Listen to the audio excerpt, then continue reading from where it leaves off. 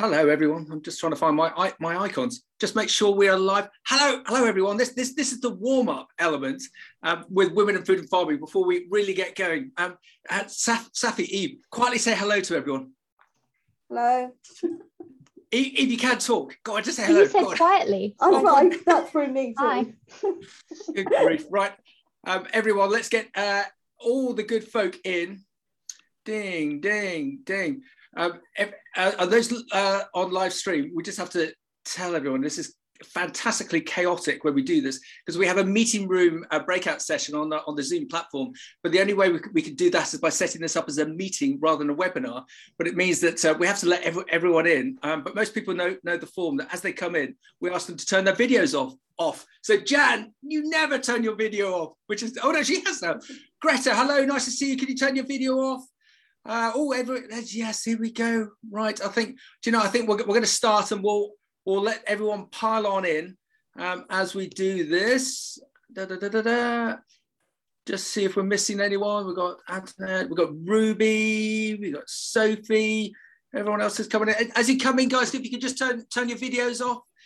So let's start and see how we get on. I think this is our first Women in Food and Farming for 2022. We had a little bit of a hiatus as we came into Christmas because actually we all needed a bit of a break, Eve, didn't we? Because it was fairly full on.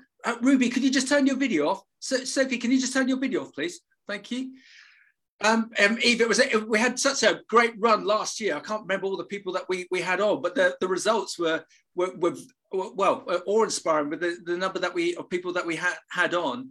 So, Eve, I'm just going to slightly hospital pass it over to you on the basis that we normally have your esteemed mother, Christine, take on to give a bit of a background to Women in Food and Farming. But because she is very busy, she's mixing with the hoi polloi, doing some big high-powered meeting as normal. She sends her apologies, everyone, but she can't make it today.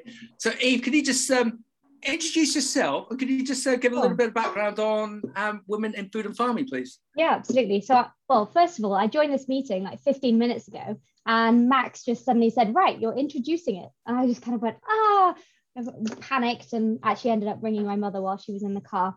Anyway, so hello, everybody. I'm Eve, and I am Christine's daughter. And I've been going to Women in Food and Farming probably since, I don't know, 2012, maybe. It started in 2011, but I've been going along kind of as this kind of young newbie hoping to get into agriculture, and yeah, I really enjoyed all the networking and whatnot. But it was originally founded by my mother, Christine, just to support women in agriculture, because she found that she knew a lot of contacts that were from the law side, and then the actual farming, and then all the different industries and jobs that you have within agriculture. So it was a forum for everyone to get together and kind of be there as a support, and also for me especially to do with like networking and getting into the industry.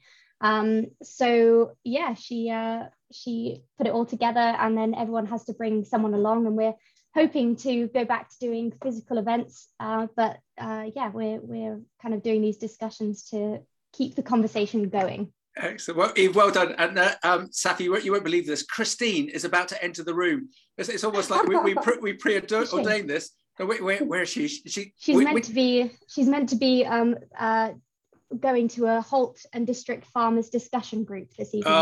I think she's entered, but she's handed it all over to you, Eve, and me, ready for us to give Safi a big entree. So Eve, firstly, thank you very much for just giving that description for Women in Food and Farming. It's going to be great when you guys can actually get back to face-to-face meetings. I remember 2.5 years ago doing a quick interview on camera with Christine at the Savills headquarters when you were going to have just before a big Women in Food and Farming event there. And a number of people have said to us, especially in the latter end of 2021, when are the physical events about to come back? And everyone is busy. Everyone, I suppose, is just waiting to see what's going to happen over the next quarter. But there are more and more live events coming on. But I can't speak for the organisers of Women in Food and Farming, but I'll be very confident that you'll be back to face very shortly. But in the meantime, Sorry, I think we're aiming for around June, July sort of time. So hopefully the kind of hiatus is gone and we can organise something in London. Excellent. And in the meantime, we may all be getting a bit tiresome of the Zoom squares of death, as I call it. But what we found works really well is getting amazing speakers that we can really learn and be educated from, and hence why we've looked to obtain Safi. So Safi, before we look to get down to this subject of choice in the respect of you, Safi, can you just give a little bit of background on yourself and also your day job, please? So I work for MDS. I've worked for MDS now for 18 years. Well, it'll be 18 years in March. Currently, my role is Chief Operating Officer. And I think most people know now that MDS is a scheme really that we get graduates into the food industry. So we put them on a 2-year program and we give them a variety of experience. We are now going to go work with non-grads as well, and people coming into second careers. That's something that we're going to be making a lot more of as the week goes on. And that sort of ties up quite nicely with what I'm going to talk about today, that opportunities need to be broader. Excellent. And Safi, before you go into that, I was just thinking about it when I was walking my office dogs at lunchtime today about MDS, that I've got just going to ask some of these ladies, some of these team members to turn their videos off. Bridget, could you just turn your video off? Kathleen, could you just turn your video off, please? We can bring you all in at the end. Thank you very much. So Safi, I've got a 25 year plus 10 year with MDS. And I always thought that MDS was a little bit of a sleeping giant until two individuals got involved, being yourself and Christine. And then if you now look at the acceleration and the growth and the presence, the media presence of MDS is quite extraordinary what you have all done. And I think there's sometimes when you just have to be immodest about what you've achieved. So I just wanted to give a big hand out to yourself, Christine, Greta, Kirsty, Helen, Sophie, Izzy, Kelly, Tom. Safi, have I missed anyone? No, I don't think so. And I'm really sorry if I haven't noticed if they have. I don't think you have. And in the respect of everything that you've all done in recent years, since yourself and Christine have looked to take MDS to the next level. And I think if it wasn't for you, we wouldn't have the depth and expertise of talent that we've got in Fresh Produce. On a recruitment perspective, whenever we see an individual with an MDS background, we get so excited because we just know of the caliber of individual that they are, and especially the excitement for all of us in the sectors to see what yourself and all of your colleagues are going to do next in the respect of MDS and these new initiatives that you got coming through. There's no other organisation like MDS if you're not aware within the fresh sector. So if you're a company, you need to engage with MDS. Just dial into Google Management Development Services, and if you're a graduate and you're looking to further your career post-college, post-university, again, look at the website to get an understanding of some of the success stories that people have had by going through the MDS program. Safi, any more to say on that, please? Well, the only thing that I really want is it's all about potential. It's about recognising people's potential and making sure that they've got the opportunity to reach the goals that they're capable of. So when they come into MDS, they don't necessarily have all that experience, but we can see that there's something in that person that we can develop. And that is what I'm really passionate about. And that's something that I show as a success for itself. The greatest achievement really is the ones that come in and you think, oh, they're lacking in confidence, but we can see something in them and then we give them the opportunity to really reach their goals. And like you say, the outcomes speak for themselves. 100% employment in 36 years. Wow. And we're going to go further than that now with our new venture, which we'll make the big announcement about that on Thursday. So we're all really excited about the future of MDS. Excellent. So, and I think I said on the MDS broadcast that we did with you recently, where we had something like 18 MDS graduates on. That's whoever came up with the rules of Wimbledon was of tennis was a genius. Whoever came up with the with the remit of MDS, that you have 4 secondments with 4 different companies. And if you're commercial, you don't go straight into commercial. You might end up with commercial as your end segment, secondment. But the fact that you come out such a well-rounded individual and with such a great network connection on a UK and in some respects an international basis, it's hugely beneficial. So Safi, you're very positive that the future is bright for MDS. Absolutely, yeah, really exciting. Well, I think we've got the advertorial over and done with Safi, but I'm sure we'll bring it up at the end. So rather than me looking to introduce your topic, can you introduce your topic, and then I'll back away? Yeah, so it really ties in with what we've just been talking about people's potential being able to reach your goals, but really looking at, depending on what socio-economical background you come from, that's going to determine what opportunities that you're presented with. So that's going to be the broad discussion. Excellent. Okay, so I'm going to turn off my video. We're going to let Safi talk to us so we can learn from the master on this subject. And at the end, if you've got questions, please bring them into the Q&A. And then at the very end, we're going to turn off the feeds to the social media, and we're going to go into our breakout room so that we can all catch up on that basis. So Safi, over to you, please. Thank you. So I'm going to talk about socioeconomic status, and I'm going to inject some of my own experience so that I can bring this to life, because one of the reasons I'm so passionate about making sure that people have the opportunity to get where they deserve to be is because I found in my own experience that that's not always that easy.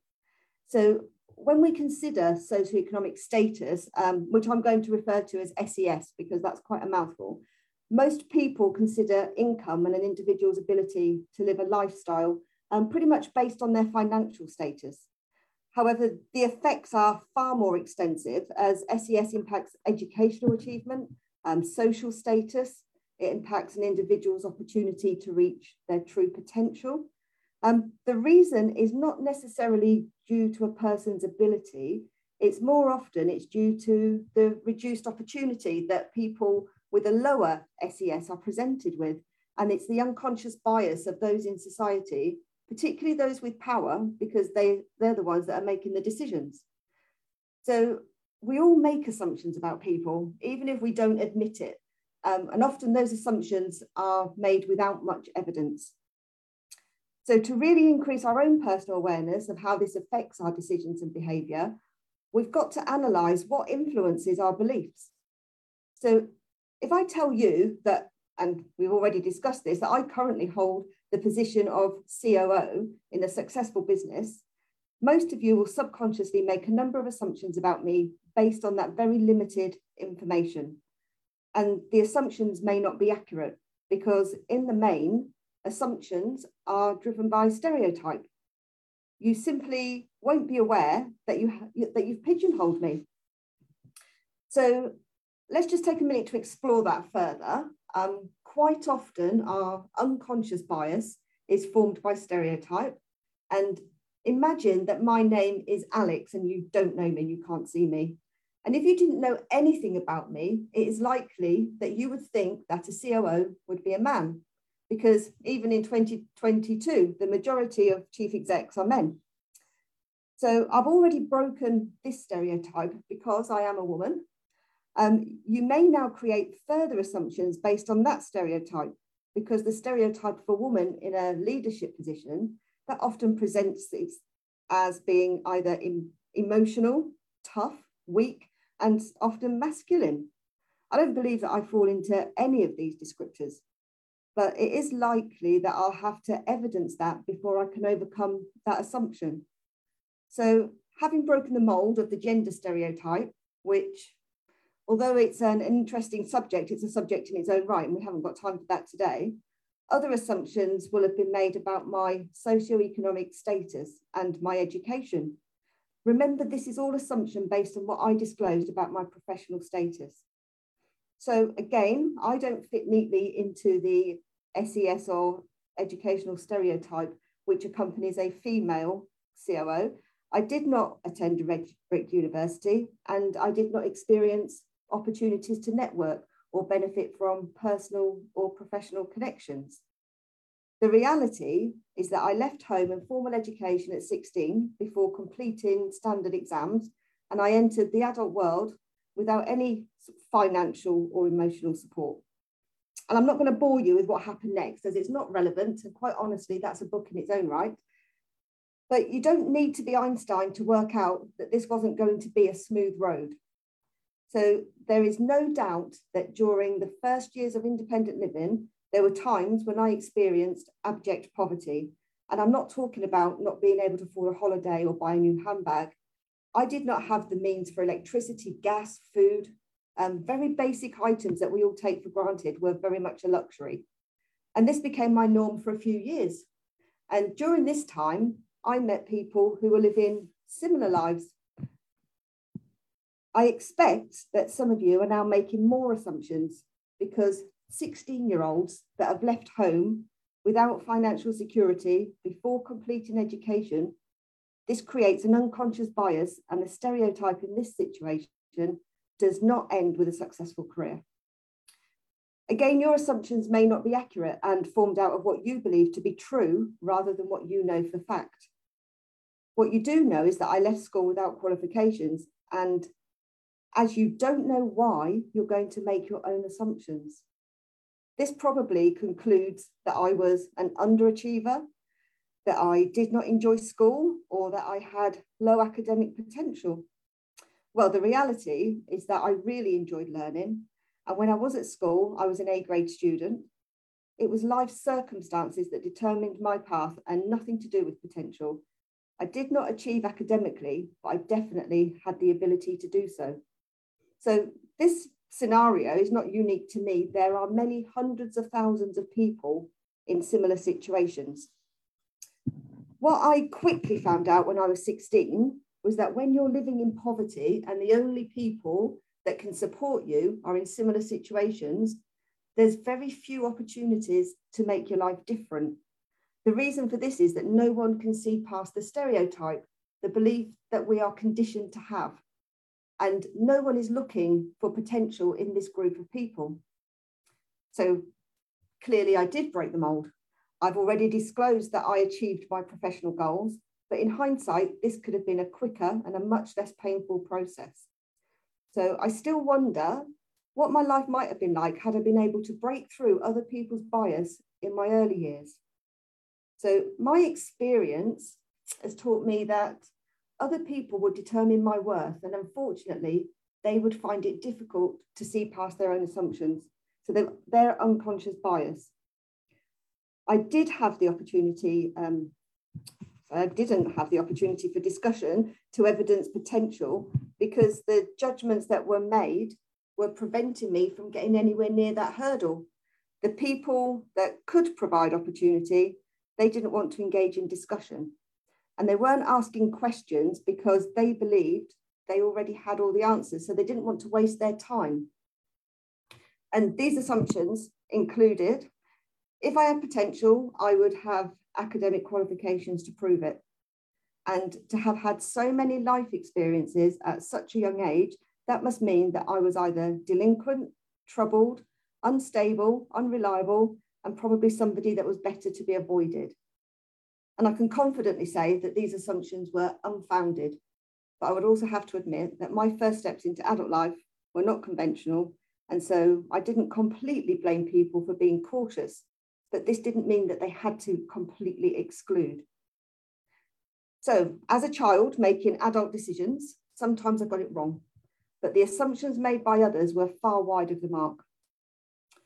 Obviously, I did gain employment, but again, I was pigeonholed.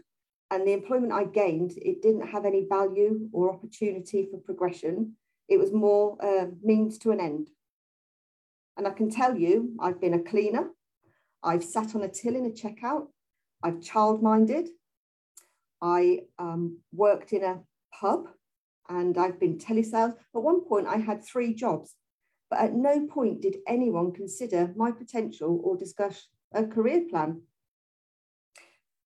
I can clearly remember finishing a shift on a checkout. I was working in a supermarket, and I walked past an office, and there were a group of senior managers, and they're all having a meeting. And I vowed one day I would be in a meeting making decisions instead of being made to feel that my limit was on the till. But I wasn't sure at that point how I was going to achieve it. So my focus today is how socioeconomic status and unconscious bias affects the opportunity for individuals to reach their full potential. So I hope you can hear how frustrating it was to be in a situation where I knew I could do more to make my life comfortable, and almost more importantly, to reach my potential and have self-worth and pride and ambition, but stereotype and assumptions were making that almost impossible. So you can imagine at times my story, let's say it was colourful, and I met some very interesting people. I experienced so many emotions. I experienced things that were ridiculous, terrifying. There was, without a doubt, there was fun and things were hilarious, but you know, it was very much an up and down. When you step into an adult world when you're still a child, it just simply accelerates the process. So not surprisingly, I would experience marriage, parenthood and divorce when most people my age were learning to drive and going to university or taking their first steps in a career. And looking back, I had lots of evidence to demonstrate my ability. Without a doubt, I could demonstrate resilience, problem solving, decision making, leadership, teamwork, definitely work ethic. But the examples would not be conventional, and potential employers wanted to hear about activities taken in gap years or how you got work experience when you were doing your A-levels. They didn't want to know how you negotiated the cost of living when expenditure was double your income. So fast forward to my mid-late 20s, life was easier. It was, in as much as it was stable, and I definitely wasn't living in abject poverty. I now had work experience, but it did not evidence my true potential. I found value in volunteering. It gave me experience and self-worth, and in return, I received training. And volunteering is also much more socially palatable, and people make positive judgments about somebody who volunteers. So I ran groups, coffee mornings. I was working full-time running a Home Start Hub for families who had difficulties. I was also a foster parent, and I really quite enjoyed that. I really started to think that this was the start of reaching my potential, and that I would likely achieve the career I desired with the opportunity to compete and to progress. No one could deny my energy or effort, but in the main, people were quite happy for me to do all of this, but for nothing. Not, you know, they didn't want to give me a job and pay me. So one incident that made this really obvious to me was when I was planning an application for a job. And my husband at the time was in the army, and the colonel's wife, who I considered to be a friend, was visiting, and we were sitting having a cup of tea, and I showed her an advert for a job, and it was for a spokesperson to act for serving personnel, wives and families. And she quickly told me that that position was not intended for someone like me, but went on to tell me which of her friends it might be more suited to. And I really do not think she had any idea of the impact that that had on me. But I'm not exaggerating when I say I felt crushed. I had more than run the gauntlet to get to where I was. I'd taken jobs that I hated, only because they had no challenge and my contribution was not valued. I'd given my time freely to help service families, acted as spokesperson in my free time, which was okay. And on a number of occasions, I was working in a position of responsibility, supporting families who were struggling.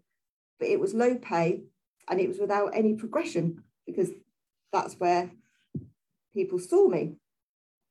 It felt to me that I just couldn't break the chains. They were shackling me to a future where I had to be grateful rather than enabling me to strive towards a professional goal. I absolutely expected to work hard and prove my ability and potential, but the unconscious bias in society created a ceiling, and that was far lower than the one that I was striving for. So that one statement that my friend made had a huge impact on my confidence, and it made me doubt myself and my ambition, because her judgment was not based on my ability.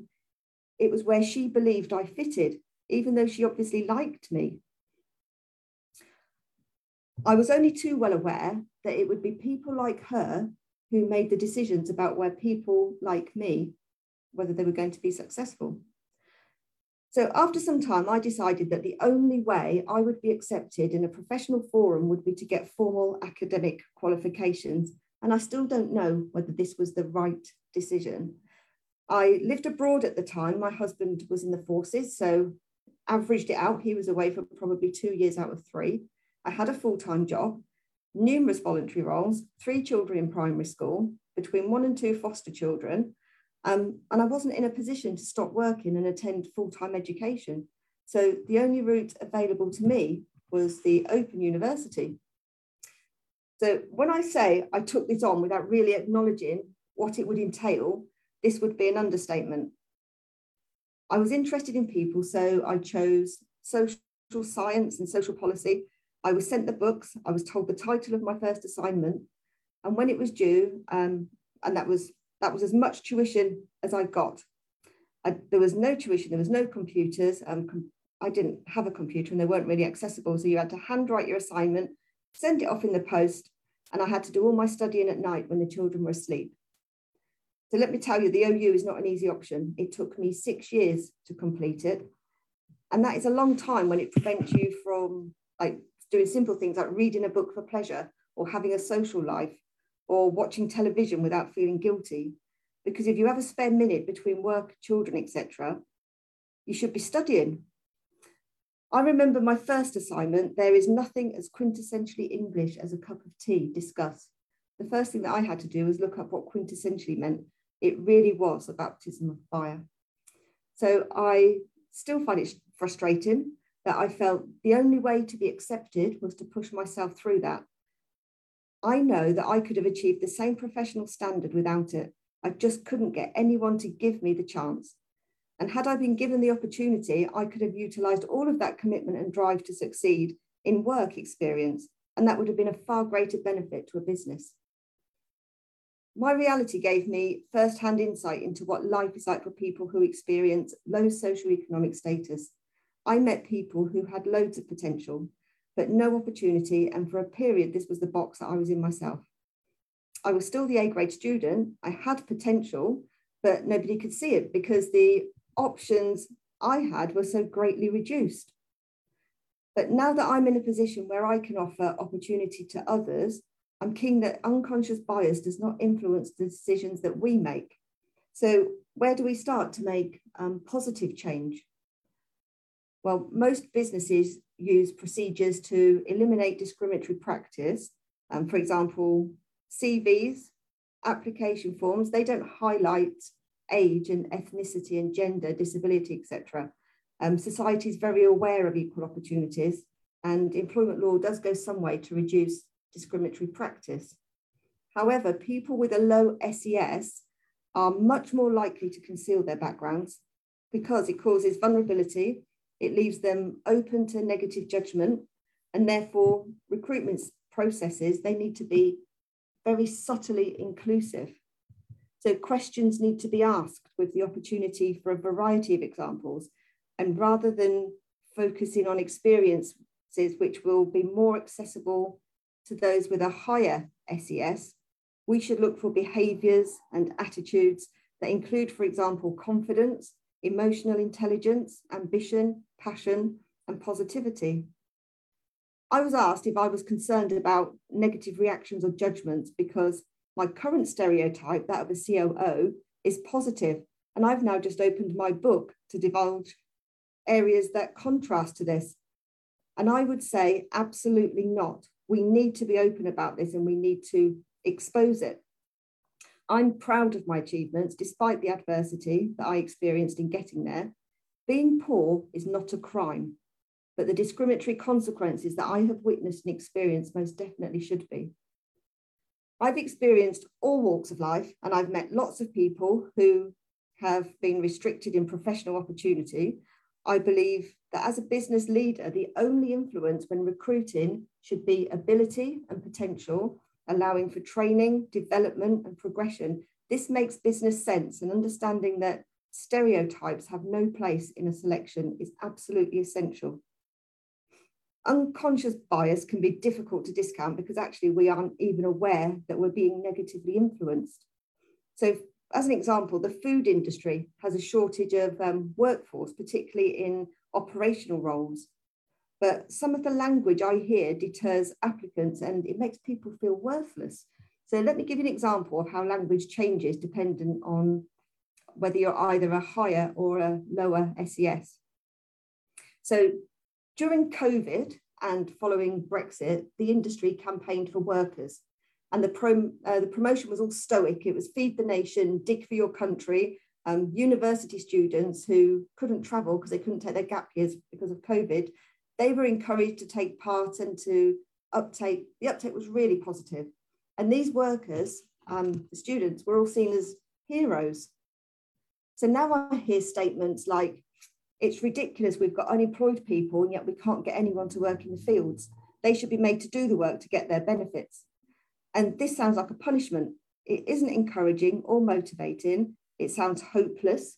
It reinforces that the only options available are those that no one else wants. These are the same roles that we were telling university students that they were heroes for undertaking. And I think it's unlikely that many people strive for a permanent career picking lettuce or standing on a line, but the experience is an introductory role to the industry, and it's so beneficial. If we show that the experience is going to start a career, that we care for the workforce and we want to enable potential, then the prospect of a step on a career ladder with the opportunity for progression, that immediately sounds much more appealing. So we still need to follow a process for recruitment, applications, interviewing. And it's this process that we need to be consciously aware that stereotypes and unconscious bias will influence our decisions. So when we're setting application questions and interviewing, we need to be conscious that the questions are not restrictive.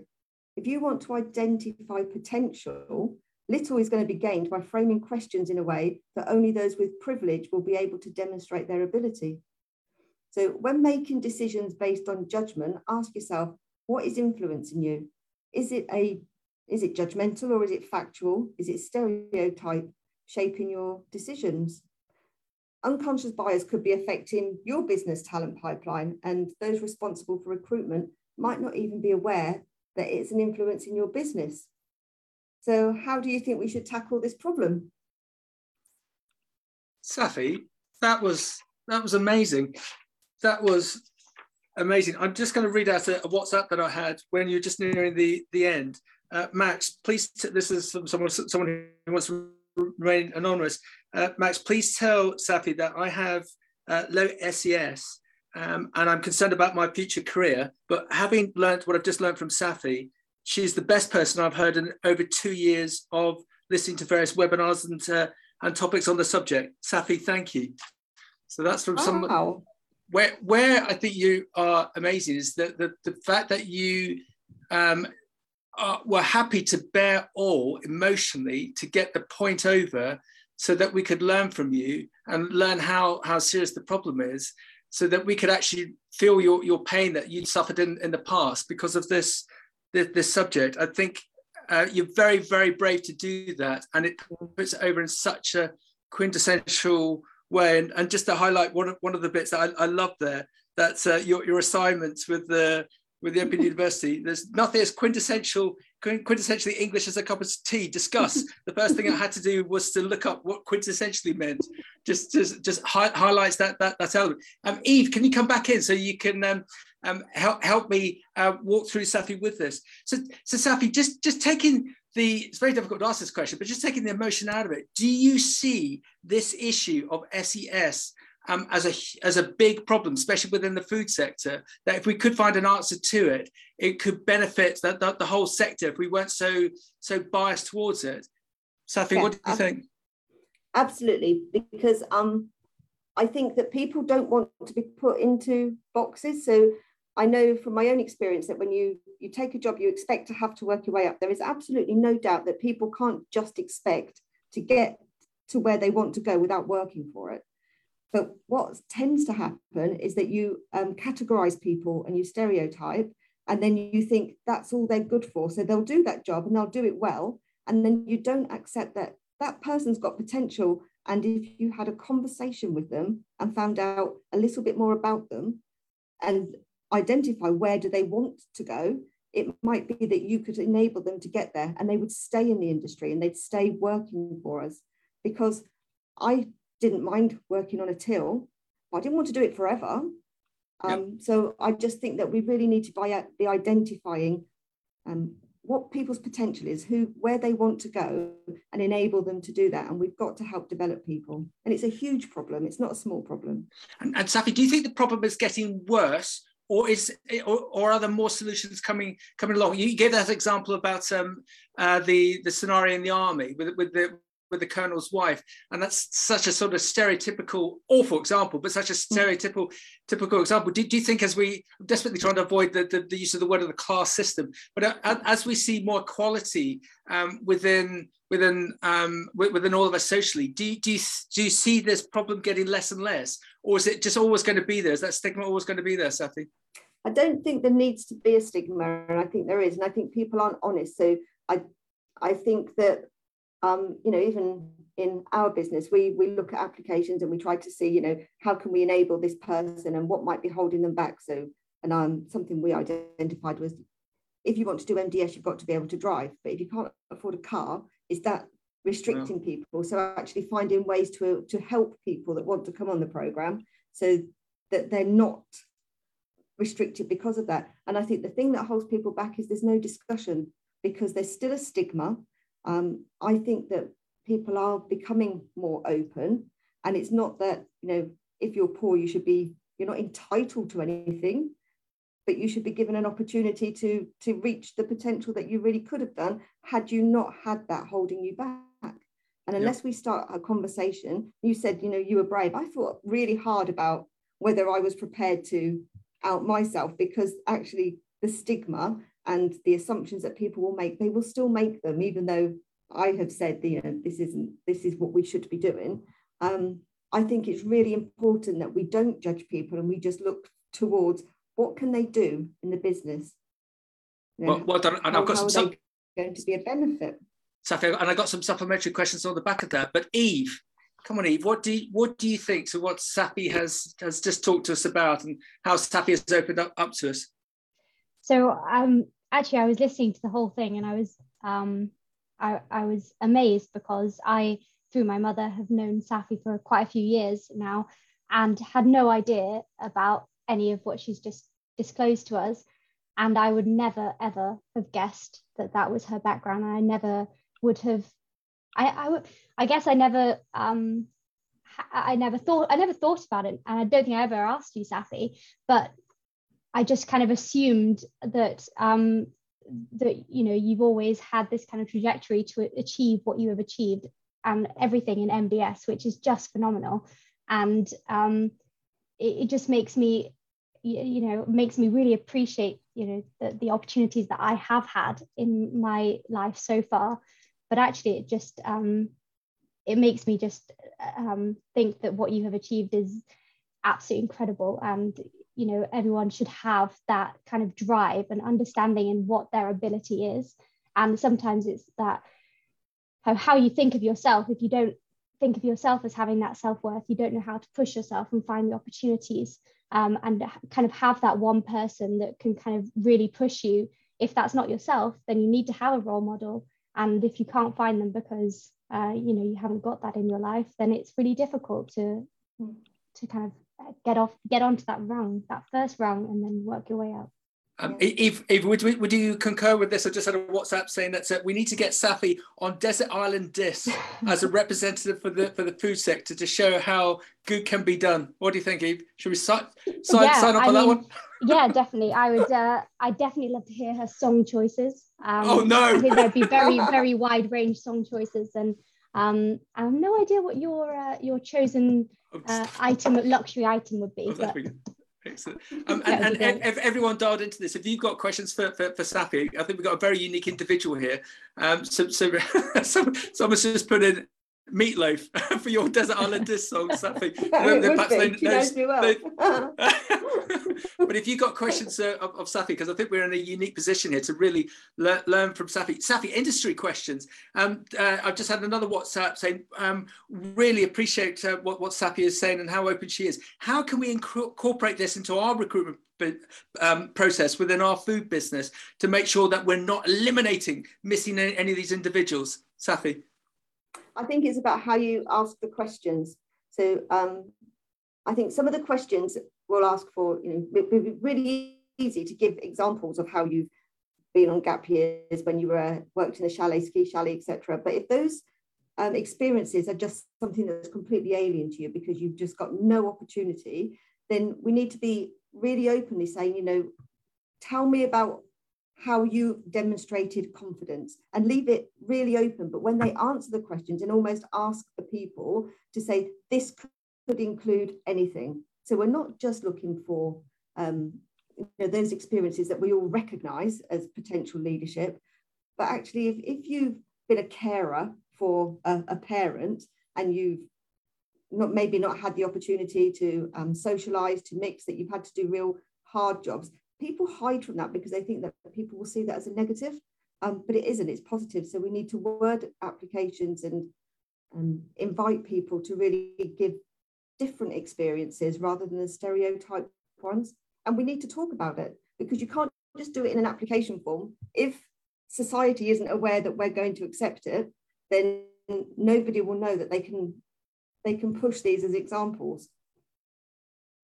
So, Safi, one thing I hate about recruitment is CVs, because CVs to me are so monosyllabic. They're just 2 pages of words. And as you all know, people over the years have tried video formats on CDs that have been posted out or on YouTube. What do you think is the answer, that barrier to sort of eliminating that CV and also to stop that unconscious bias that we definitely see through CVs?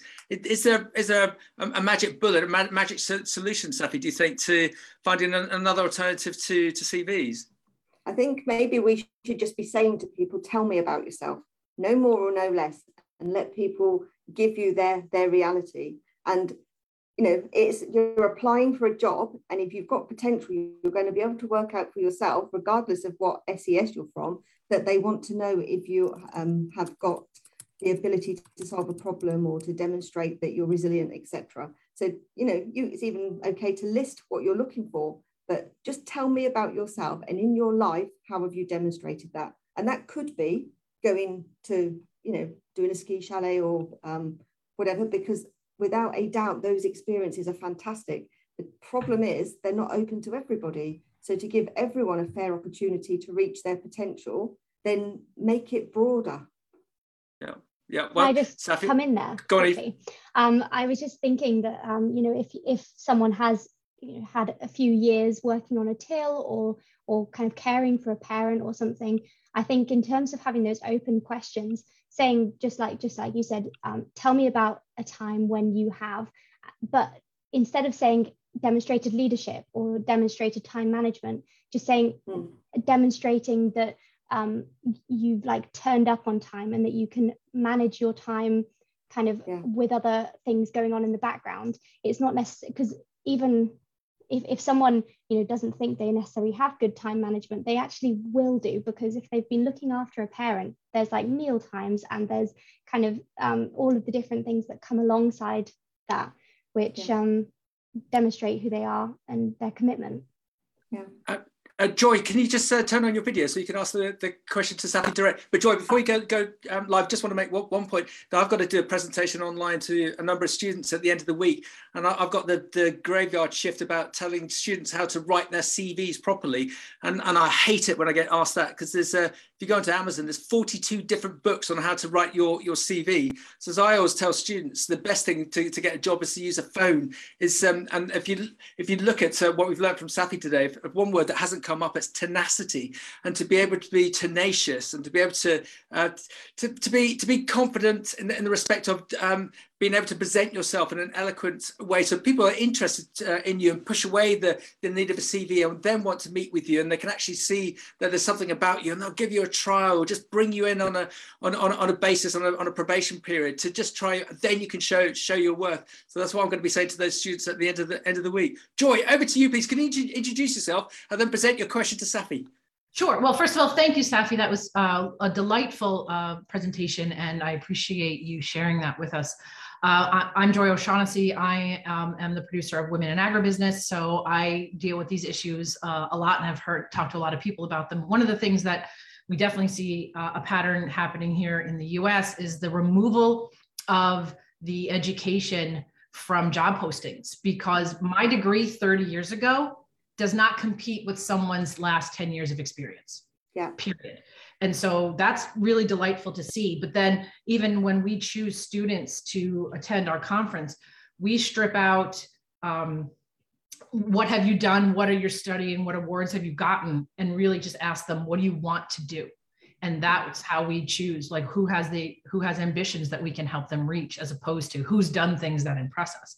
But one question I specifically had for you is about the ag industry specifically. I come to ag from outside. I grew up outside of Manhattan. So ag is not something that I had any exposure to when I was younger. And I personally experienced people saying, well, you didn't grow up on a farm, so you don't know. And my response to them is usually, well, do you look for a banker who grew up in a bank? Yeah. Like, so I feel like ag actually holds some bias in the industry itself towards people who have childhood farm experience. And I get it to a degree, but I feel like I contribute to the industry. Why wouldn't it be open to me? Have you experienced that sort of thing in the industry specifically? Well, my experience in MDS is, and the thing that we're really proud of, is that we actively recruit people that don't have a industry background. So we clearly are open to all of the farmers' sons and daughters and people that have. It's a fantastic opportunity for everybody. But what we're saying is, if you've got a history degree and you've never had any experience in agriculture, how do you know where you want to be? If you're interested, we'll give you the experience. And so I would say the majority of the people that have gone through MDS in the last 5 years haven't had an agricultural background. And I think that's something that we're really proud about in MDS, because we are actively trying to bring people in, because we historically heard the same things, that if you haven't got the background, then you can't possibly do it. The success of MDS speaks for itself. We most definitely can. Yeah, and Eve, go on, Eve. I was going to say, I actually think that people who come out from outside agriculture are the people who are going to be able to change agriculture and be able to change it for the future and bring a different perspective in. And I think that is, I study politics and now I'm in agri-tech, and you learn everything every day. You learn something every day. And I don't try and go into a meeting saying I know exactly what you're talking about. I'm there to question the status quo and try and find a new solution when I can. Having said that, Safi, I think we need some sensible people in number 10, and with Eve's political background, but that's a conversation for another time. So a couple of really interesting comments in. Kathleen, thank you. Civil service applications generally do not have a requirement for CVs. We want people to write about how they demonstrated certain behaviours or competencies. And just going back to what Eve was saying, I've got an ag background, but I'm very aware that some of my friends who are senior leader within especially agriculture, that they're very myopic, they're not worldly wise, and I could just see how their businesses would benefit if they had a relationship with MDS and had that new blood coming in. So Eve, just give us that sanguine comment again, that the future of agriculture is, or have I murdered it? Oh goodness. Say it again. Gosh, I can't remember what I said. The future. The future of agriculture has to be, you have to change the opinions of people, and I can't remember the exact. It'll come back to me. Don't worry. And Ivan, thank you for this, because this is a really interesting one. I hope it's okay to ask you, Safi. Thank you so much for sharing your story, Safi. It was great to learn what one can achieve when you believe in your own potential. With this in mind, have you experienced self-doubt at any point? In that case, how did you overcome this, Safi? Oh, yeah, lots of times I experienced self-doubt, because it was constantly being told to me that this was where my limits were. This is you've made your bed, you can lie on it. And, you know, because you've done that, now there's very reduced opportunity. And in those dark days, you know, when I was feeling this, nothing's working, and 6 years of the OU was probably the worst time. I just had to tell myself that, no, they're wrong. And I'm not going to allow it. I am going to get it. You know, you've just got to really, if you really believe in yourself, that doesn't mean that there aren't going to be days where you don't, but, you know, shake yourself out of that and say, if you really want it, only you can do it. But the problem is that other people have to let you in a little bit, because it's almost impossible. You can't constantly bang against a brick wall. Yeah. So Safi, how do you get them to let you in a bit? How do you get that tenacity? How do you create that, please? Well, anyone that knows me knows that I'll talk for Britain. So, you know, don't be afraid of networking. Don't ever think that you're better than anybody, but certainly nobody's better than you. So have a conversation, let people get to know you, you know, really tell them what it is you want to do, and ask people, you know, can you help me? Excellent. Safi, another WhatsApp in. Amazing lady. It feels like she's on a journey. She's still a young lady. What's next for Safi? Gosh, thank you for that. I'm not so sure I am a young lady, but I don't know. I'm really enjoying what we're doing at MDS. So, you know, the next chapter for me is we have got some fantastic graduates that are going through the programme, and my passion for people developing and reaching their potential has nothing really to do with SES. What I want is for everyone to have the same opportunity. So the next opportunity is to make sure that we are not just doing it for people that have been to university, because there's a lot of people that have got potential and we want to drive them. And that is going to be probably my next thing. Safi, well done. You're going to be one to watch for sure. And also on that point, we interviewed for a series we run with the AHDB, a senior educationalist, and there's a broadcast that's going to be coming out shortly. He made a really interesting point that he thinks that in our my kids' generation, that the bricks and mortar element of schools potentially won't exist, that there's going to be new methods of learning via e-learning, by other virtual forms of learning, so that the whole CV and the structure of universities might fall by the way. Because actually, if you look at the likes of universities, if you're spending 3-4 years and coming up with 30, 40, 50,000 pounds worth of student debt, whilst if you actually went down an apprenticeship scheme or went on to the likes of, MDS and learnt whilst you earned, you can see how that element is all going to shape up. So surely there's going to be even more of an equalisation on this whole SES point. Do you think, Safi? I think so, yes. And I think then we're going to also start learning that people life experiences actually count for a lot as well. It's not just about you know, the academic subjects, and we're certainly in the education system is certainly moving much more into that remit as well. I think this sort of unconscious bias, and also the ability for someone to have a goal to aim at, needs to start, you know, at school, because at the age of kind of GCSEs, you're already kind of planning where your future is going to be. You know, if you're not taking a certain subject, you can't then do it for A-level, you can't then do it as a degree. And I think that is something that really worries me. And but just having that, for example, I volunteer for a company, and we have A-level students that have not necessarily had the kind of opportunities at school, and we mentor them for, you know, what's your passion? Where have you shown that you you know, that you like doing art, or you like doing photography, or whatever it is, and what degree programs could you do, or what apprenticeships could you do in order to go down that route? And I think having kind of external mentors for school children is really good, because it gives them an insight to an area that they have no idea exists. Yeah. And guys, what about this? Thank you, Kathleen. In 1986, only about 5% of the country had university degrees. Most people had virtually no qualifications. I've met so many intelligent, well-read and well-travelled people with no formal qualifications. I think things have gotten worse over the years with a myopic emphasis on qualifications. Safi? Absolutely agree with that. People are going to university because they think they've got to do that. And the degrees that they're studying quite often don't have any impact on their future careers. And they don't need to. Like I said, you know, you can study history and still come into the agricultural business, but you don't necessarily need to have studied that subject at all, got all of that debt, but people are doing it because they think it's an accelerator into a career. We've got to change that way of thinking. And I also think with apprenticeships. I also think schools impart that kind of thing of you need to go to university, because if you don't go to university, then you won't you won't get a job, and that's just the wrong perspective. Yeah. I knew somebody that did hairdressing, because they weren't particularly academic, so they did hairdressing as a vocational subject. And when they got their level 3, the college said, you've got enough UCAS points to go to university. She said, what as? Well, you could do salon management. And absolutely no way did that person need to go to university. But it was almost like, well, if you don't, you're going to be held back. And we need to change that.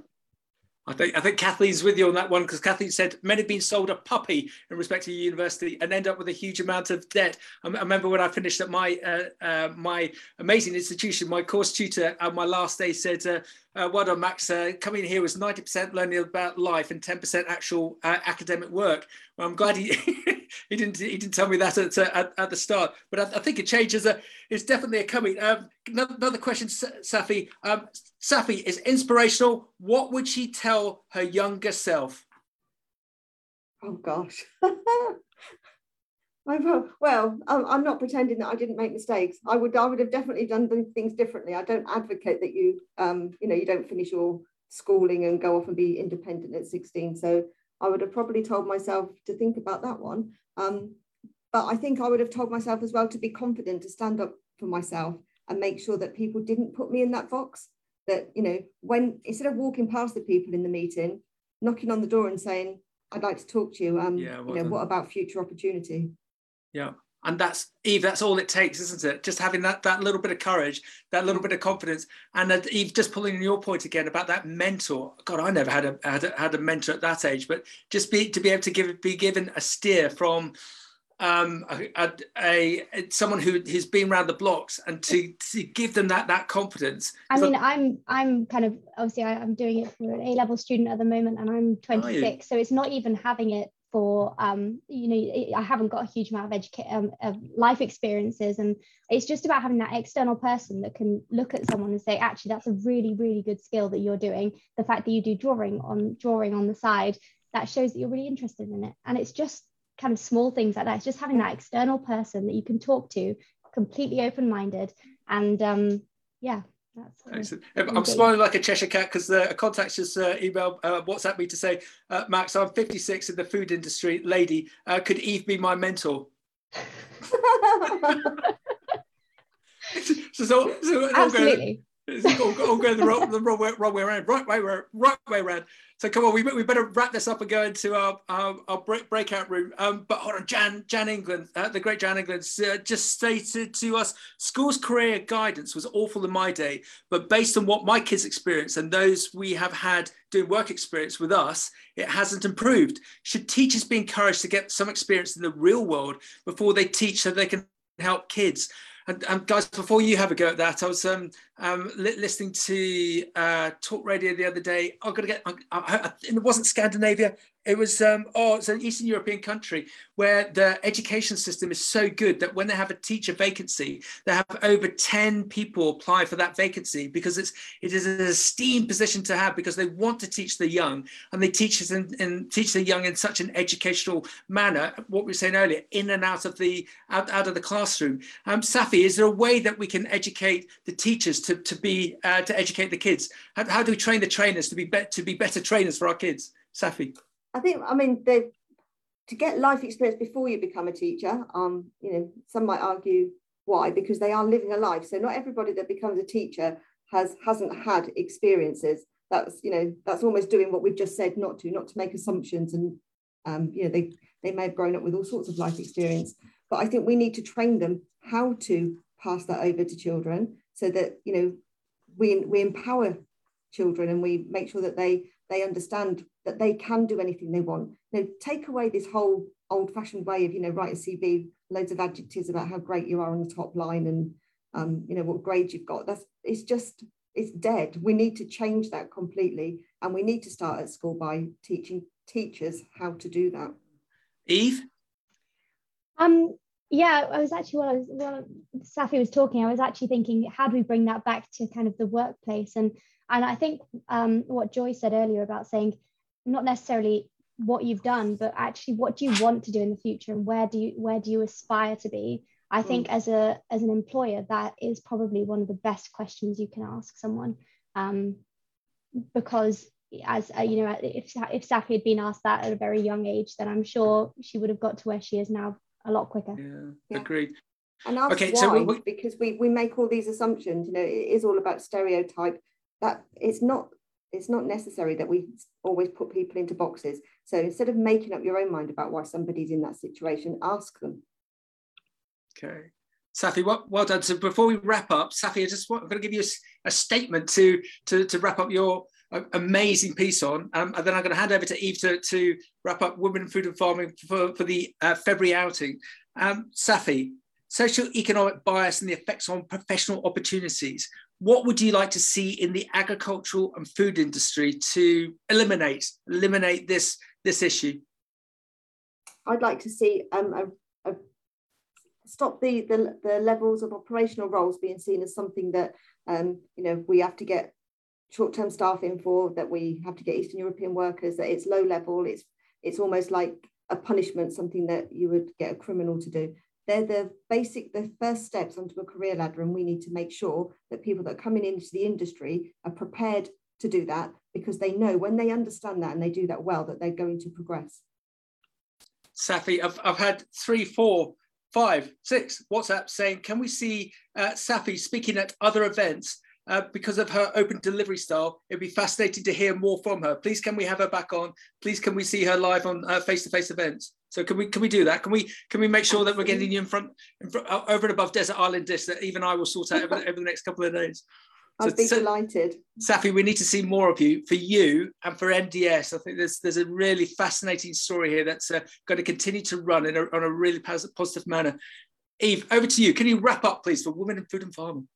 Absolutely. So thank you very much, Safi, for giving us such a heartfelt presentation. Women in Food and Farming, we're open to anyone and everyone. We are hoping, as I said earlier, to start bringing in-person meetings back kind of June, July, depending on the landscape, and that will be in London. Until then, you can follow us through Max's Beanstalk Global area.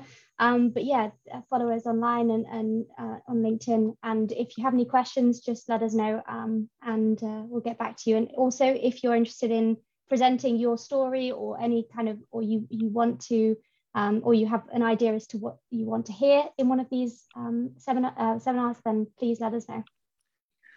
Eve, well done. I'm not sure how we can get that. We've really raised the bar today with Safi. So I don't know how we can better that.